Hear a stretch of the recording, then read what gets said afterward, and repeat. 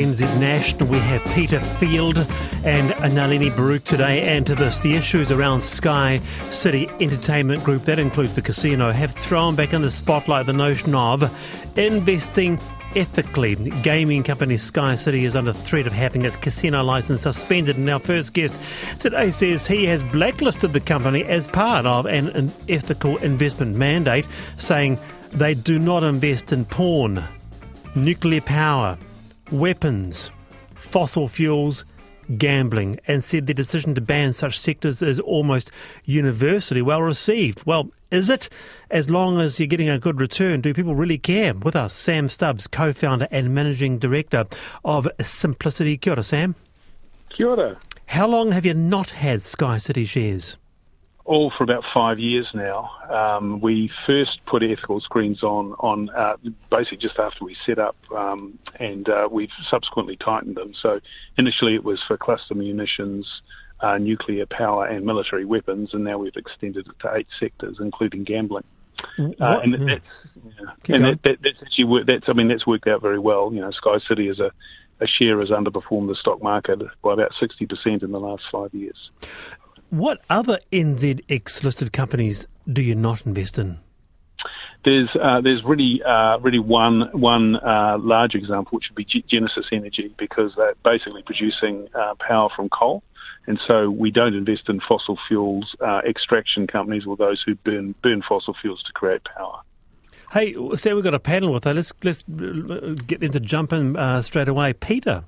Well, right. I certainly think that not investing in Sky City seems to be an ethical move, but ethical investing is an interesting one. We hope we all are in one way or another, but certainly you accept that these are ethical debates, right? That not everyone is on the same side. In fact, some people might argue that, right? So you certainly accept that, right? So the notion of ethics is in your view, these companies are not worth investing in because providing them capital will not benefit some larger good. Is that right? Yes, exactly. And you're absolutely right that it's subjective. So, for example, not investing in nuclear power is a pretty simple decision if you're here in New Zealand. But there are a lot of green lobby groups now internationally who are saying, hey, listen, nuclear power is actually probably a more ethical decision than basically opening new coal-fired power plants or oil-fired power plants. So ethics is very subjective, and it does change over time. That's great. It's great. Yeah. Thank you, Sam. Nalini. Yeah. Hi, Sam. Is this a shareholder-driven initiative as well? Well, yes, it is in the sense that we basically poll our members and ask them, and we get a very positive feedback on this policy. And, you know, most KiwiSaver schemes now are invested somewhat or largely ethically. I think about 90% of the KiwiSaver funds would have some form of ethical screen. I think ours would be one of the most strict, but it is very, very popular amongst Kiwis, and it's becoming very popular internationally. But the problem there, of course, is you start to get into sort of like greenwashing, right? Greenwashing at the company level, where they're sort of presenting themselves as being ethical or environmentally sensitive, and also greenwashing at the fund manager level, quite frankly, too, where they could say they're investing ethically, but they're not, you know, really, or they're doing it somewhat so they can say they are. So, like all of these things, it actually becomes quite complex quite quickly. So then how do I find out? Yeah, exactly. Well, you can go to a very good website called Mindful Money, which has actually been operating here in New Zealand for about 5 years. They do independently, and so you know you can't buy a rating here. They go and independently rate the managers. They tell you what ethical screens they're putting through their KiwiSaver investment fund products, and so you can make up your own mind. You can even dial up what matters to you, and then you find an appropriate product. Wallace, can I just ask another question? Jump in. How far does your due diligence go? I mean, does it extend to the subcontractors of these companies? You know, they're not just they're not just their key stakeholders, but you know, one step down from that as well. Absolutely. It's a very good question. I mean, if we're like most KiwiSaver managers, the average KiwiSaver fund has thousands and thousands of investments all around the world. So you have to outsource part of that function. So with the international investments we actually have 2 companies that we outsource the screening of. They will look at the company level. They typically won't look at the subcontractor level. although if it's a major subcontractor to that company, so if it ends up being a major part of their business, it does become relevant. Here in New Zealand, we can do a lot more of that ourselves, and we do that ourselves, and we will look to subcontractors, although you don't have to peel the onion too much before you start getting into some very subjective judgments about dealing with companies ethically. So for example, we don't invest in alcohol companies. Well, it's all very well to say that, but what about industrial alcohol? What about alcohol that's actually used to make products? I was going to ask that. That we use. So these things become quite subjective quite quickly, and you do have to make value judgments about these things. I'd be interested to hear the listeners on this, whether you care or not. I'd suggest, Sam, that people care about a well-performing KiwiSaver. They care about getting good returns. They do not care about where you put their money. I think Wallace, I doubt that. But actually, I'm on Wallace's side on this one. Actually, most of our investors care primarily about making the most amount of money, but there's a very happy confluence here because ethical investing, screening, the way we've done it, has now for about 2 decades actually returned overall higher returns. Now, sometimes there are ups and downs. So, for example, last year, if you weren't in fossil fuel companies, if you weren't in the oil companies, you really missed out because they had a spectacular year of profitability as the price of oil went up. But over the long term, ethical investing actually pays. And the reason is because there is actually a very loose but important correlation. As an investor, as a consumer, we're increasingly consuming ethically, right? We want to drive electric cars. We care about the sustainability of the products. We buy clothes with organic cotton and so on. So ultimately, the companies that are behaving ethically do get rewarded by consumer behavior. But Peter, do you buy this? Well, I find it's a real mix. I think that Sam would say that people... investors are becoming more and more conscious of the choices they make. And as so much of our talk is about ethical choices, about climate change, about conserving resources, I think people are much more conscious about where their money goes. So I think there's great growth here. But we need to be informed as well. We have to know that we have unethical companies. And if they're unethical companies, how is it that they were allowed to be part of the stock exchange in the first place? Why is it we're allowed to invest in them? Well, if I may jump in, I don't know exactly what you mean by unethical companies. I don't think that's really the right way to approach it. It's just that investors can make choices, and if they consider it unethical, then don't invest, as opposed to making a blanket statement that the companies are unethical. That's a much tougher call. Okay. Sam? I hear you, Peter. You're both right. It's a very subjective term, and Wallace, I think you're correct. There's an awful lot of cynicism out there, and there's an awful lot of companies that are arguably ethical or not, but are effectively going about wanting to make the most amount of money, and investors are investing in them. So let's not forget that the process of investing in shares is very largely driven by naked self-interest. You want to make money, right? It just turns out that over time, and the numbers do support this now, it's not just an airy-fairy concept. The actual investor returns from placing some pretty simple ethical screens does actually turn up to get you better returns over the long term. There are exceptions, and there are times when it doesn't work, but over the long run it does work. I personally think that is because as consumers, we're getting wiser and smarter, and we're asking more questions than we used to. We would have never asked a question about where is this cotton come from in this T-shirt I'm buying, or do I buy green credits when I take a plane flight? All of those things. As consumers, we're getting smarter. We're asking questions of companies. They're changing their behaviours, and certainly in terms of KiwiSaver funds, we are denying capital. So we're denying shareholder capital to those companies that are behaving badly. That ultimately makes it more expensive for them to be in business. So they start to think about, well, maybe we actually have to change our behaviours in order to get investors. But these things take time. They take a long time, but they do work in the end. It's a very interesting topic, this one, isn't it? For now, Sam Stubbs, thank you. That's the co-founder and managing director of Simplicity. A surprising number of you who are texting and saying, well, actually, I wouldn't mind investing in nuclear power. For example, what is wrong with nuclear power investment? It is environmentally friendly, power dense, and scalable in both directions, is this person's opinion. It is a very subjective thing. Yeah. 18 past 4, the panel, RNZ National. Great to be with you today. Free school lunches.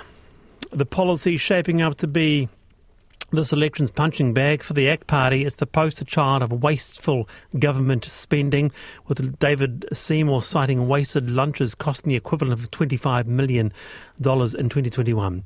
But National standing by the scheme, saying it's a good program and is pledging to keep it in play should it be elected. The political potshots, however, do have real-world consequences and are making some principals nervous. With us is Tute Mila, principal of Arakura School in Wainuiomata. Tute, kia ora, lovely to have you here. Kia ora, thank you. Now, you had the opportunity to show the Prime Minister around the program firsthand. There has been a lot of scrutiny on this. What's your take? To tell us what you see. Well, I guess for us, I'll say first that we transitioned to the internal model at the beginning of last term. So we, up to that time, had been using an external provider and it wasn't working for us. And right. And it hadn't been for a long time. We couldn't get it to work quite the way we wanted it, and so we inquired into switching and running the program ourselves. So it took a little while, but we kicked it off at the beginning of last term. And I tell you what, we'll never go back. The having the program running in our own school, having our own team delivering the lunches, having the instant feedback from the children about the food, having access to our whānau and including our whānau in terms of the menu, etc., means that the program is much more informed and much more enriched. So, and one of the things I said to the Prime Minister is that it's not just about the food. Now, the food is important. Whānau are doing it really rough right now. So being able to take that burden away so that they know their kids are going to get a good meal when they come to school means a heck of a lot for our community. Interesting, But yeah. on top of that, there's a whole lot of other things that they're learning. They're learning, positive table manners. They're practicing their social skills, sitting at the table with each other, because all of our kids sit in our wharekai, like marae styles, we eat together. They learn how to be a whānau, working together, supporting each other, because they take turns helping with setting up, clearing the tables. We've got some now that help with the dishes, and some of our whānau say, well, they don't do that at home. But we're growing that skill and growing that sense of whānau, that we do this together to support each other. So it goes wider than the food, yeah. Tute, yeah. We've got a panel with us, as you know, so you will never go back. Nalini. Principal Mila, I read the article and I felt a really good feel about it, and congratulate you for all of the things you've just said about those table manners and conversations and good role models. I mean, these kids spend the day together. It doesn't necessarily mean they're socially spending the day together. So this is a really good initiative. I have a couple of questions though for you. One is your locality and is your school in some ways exclusive, and that's why it works for you? Could this work for other schools, for example? And if Christopher Luxon did turn up at your door tomorrow and said, what more can I do for you? Are there things that they could do more for you should they become government? Well, what I want to see, which is the same thing I put to Chris Hipkins, is that there needs to be a long-term commitment to this program. Yeah. I can only speak for what I've done here. And before making the decision to go to the internal model, we talked to other people who have already taken this step, and everything they said was positive, which is why we did it. And now we can see exactly what they're talking about.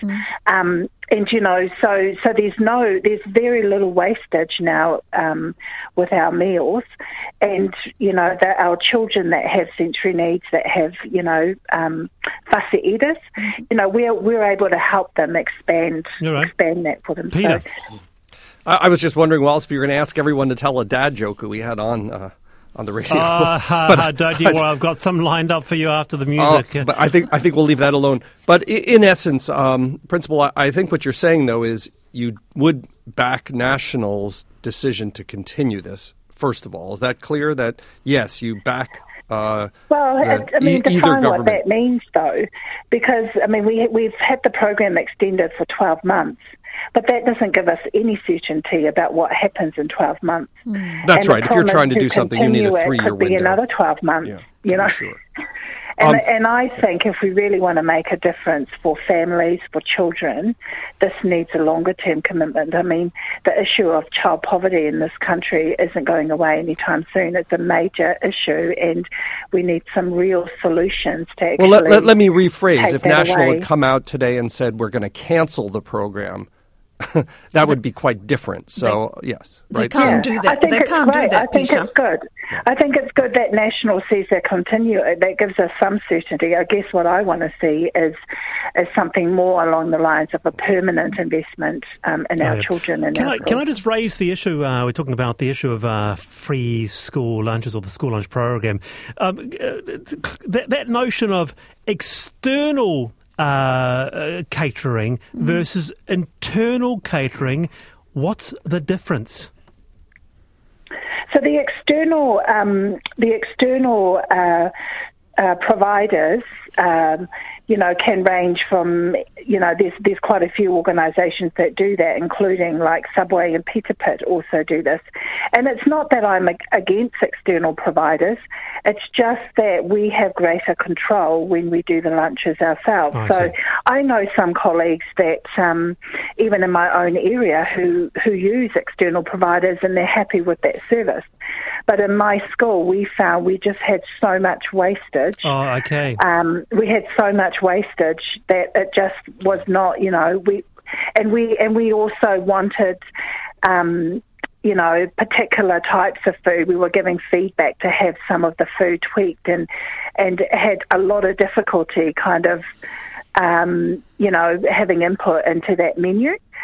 Which I understand, because if you're a provider, you can't, personalise everything for every school, right? You've got a business to run too.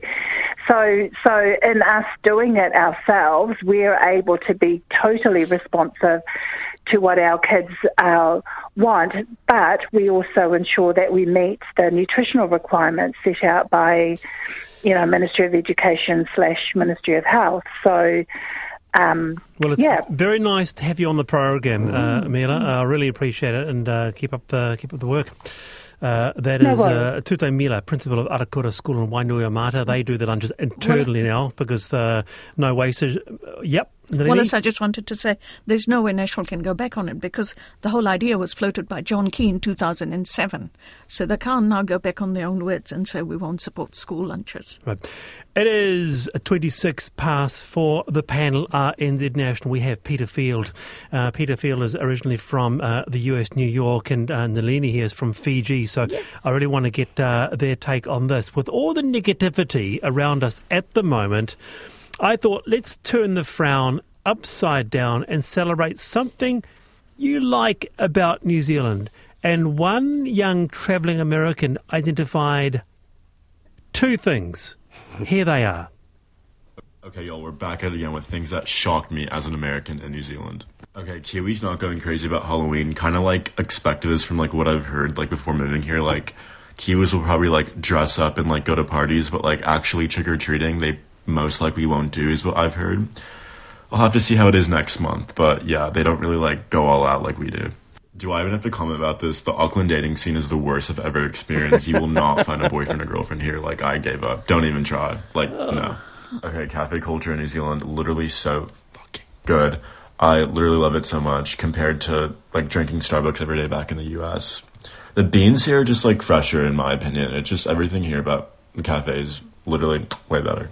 Okay, literally love bank transfers here so much. We don't have them in the US. You have to download a payment app like Zelle, Cash App, PayPal, Venmo. they charge you all those fees too, and it's so annoying. But here, you give someone your bank like number, and they send you money like that. So good. Okay, so I want to focus on those last two, which is really what I wanted to get to. It's the coffee, and Peter, what? You can't do a bank transfer in the US? Yes, it is remarkably easy to do it here. I must say that it's one of the wonderful things we have is how electronic our financial system is and our consumer finances are. So much easier than in the United States. Is that why when you see the programs, when I watch Below Deck, they give money, they give the tip in a big envelope at the end of their stint?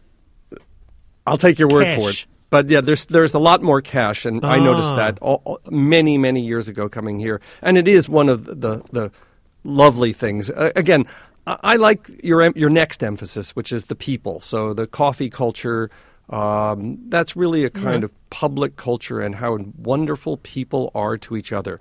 I'll ask Nalini this too, but I find that this is the most outgoing place in the world. And it's the people that make all the difference here to me. That is an incredible call, you, Peter, coming from New York, that this here is the most outgoing place in the world. Nalini. I think the thing about America we must remember is that it's also made up of lots of small banks. And in New Zealand we have a centralised system, so we can do some bank transfers very quickly, is my understanding from my days of BNZ in the 1980s. But I could be wrong. It may not be or may be, but I've had a bit of money transfers in the States, and I think small banks can sometimes get in the way of fast expediting transfers.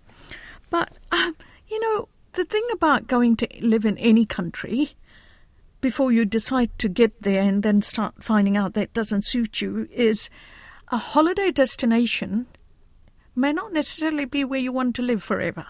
So do your homework really well before you decide to move there. And I mean, yeah, we make really good coffee. We do a lot of other things really well. The question, I guess, is how long do you have to live in a country before you can actually say, no, I don't like this place.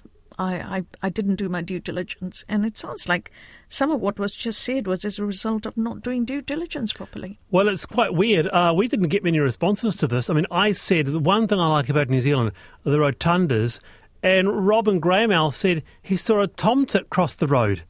And that's it. Are we just really... Is there nothing to like about this country? We usually get a big response to this stuff. Oh, here's one. I love going to a beach and finding it all to myself. Paul says, what's great? What's the one thing that's great? We don't take ourselves too seriously, and most people you meet will chat to you like they already know you. That's interesting. Anyway, you're on the panel. What is the one thing you like about New Zealand? Text me 2101. You can email thepanel@rnz.co.nz.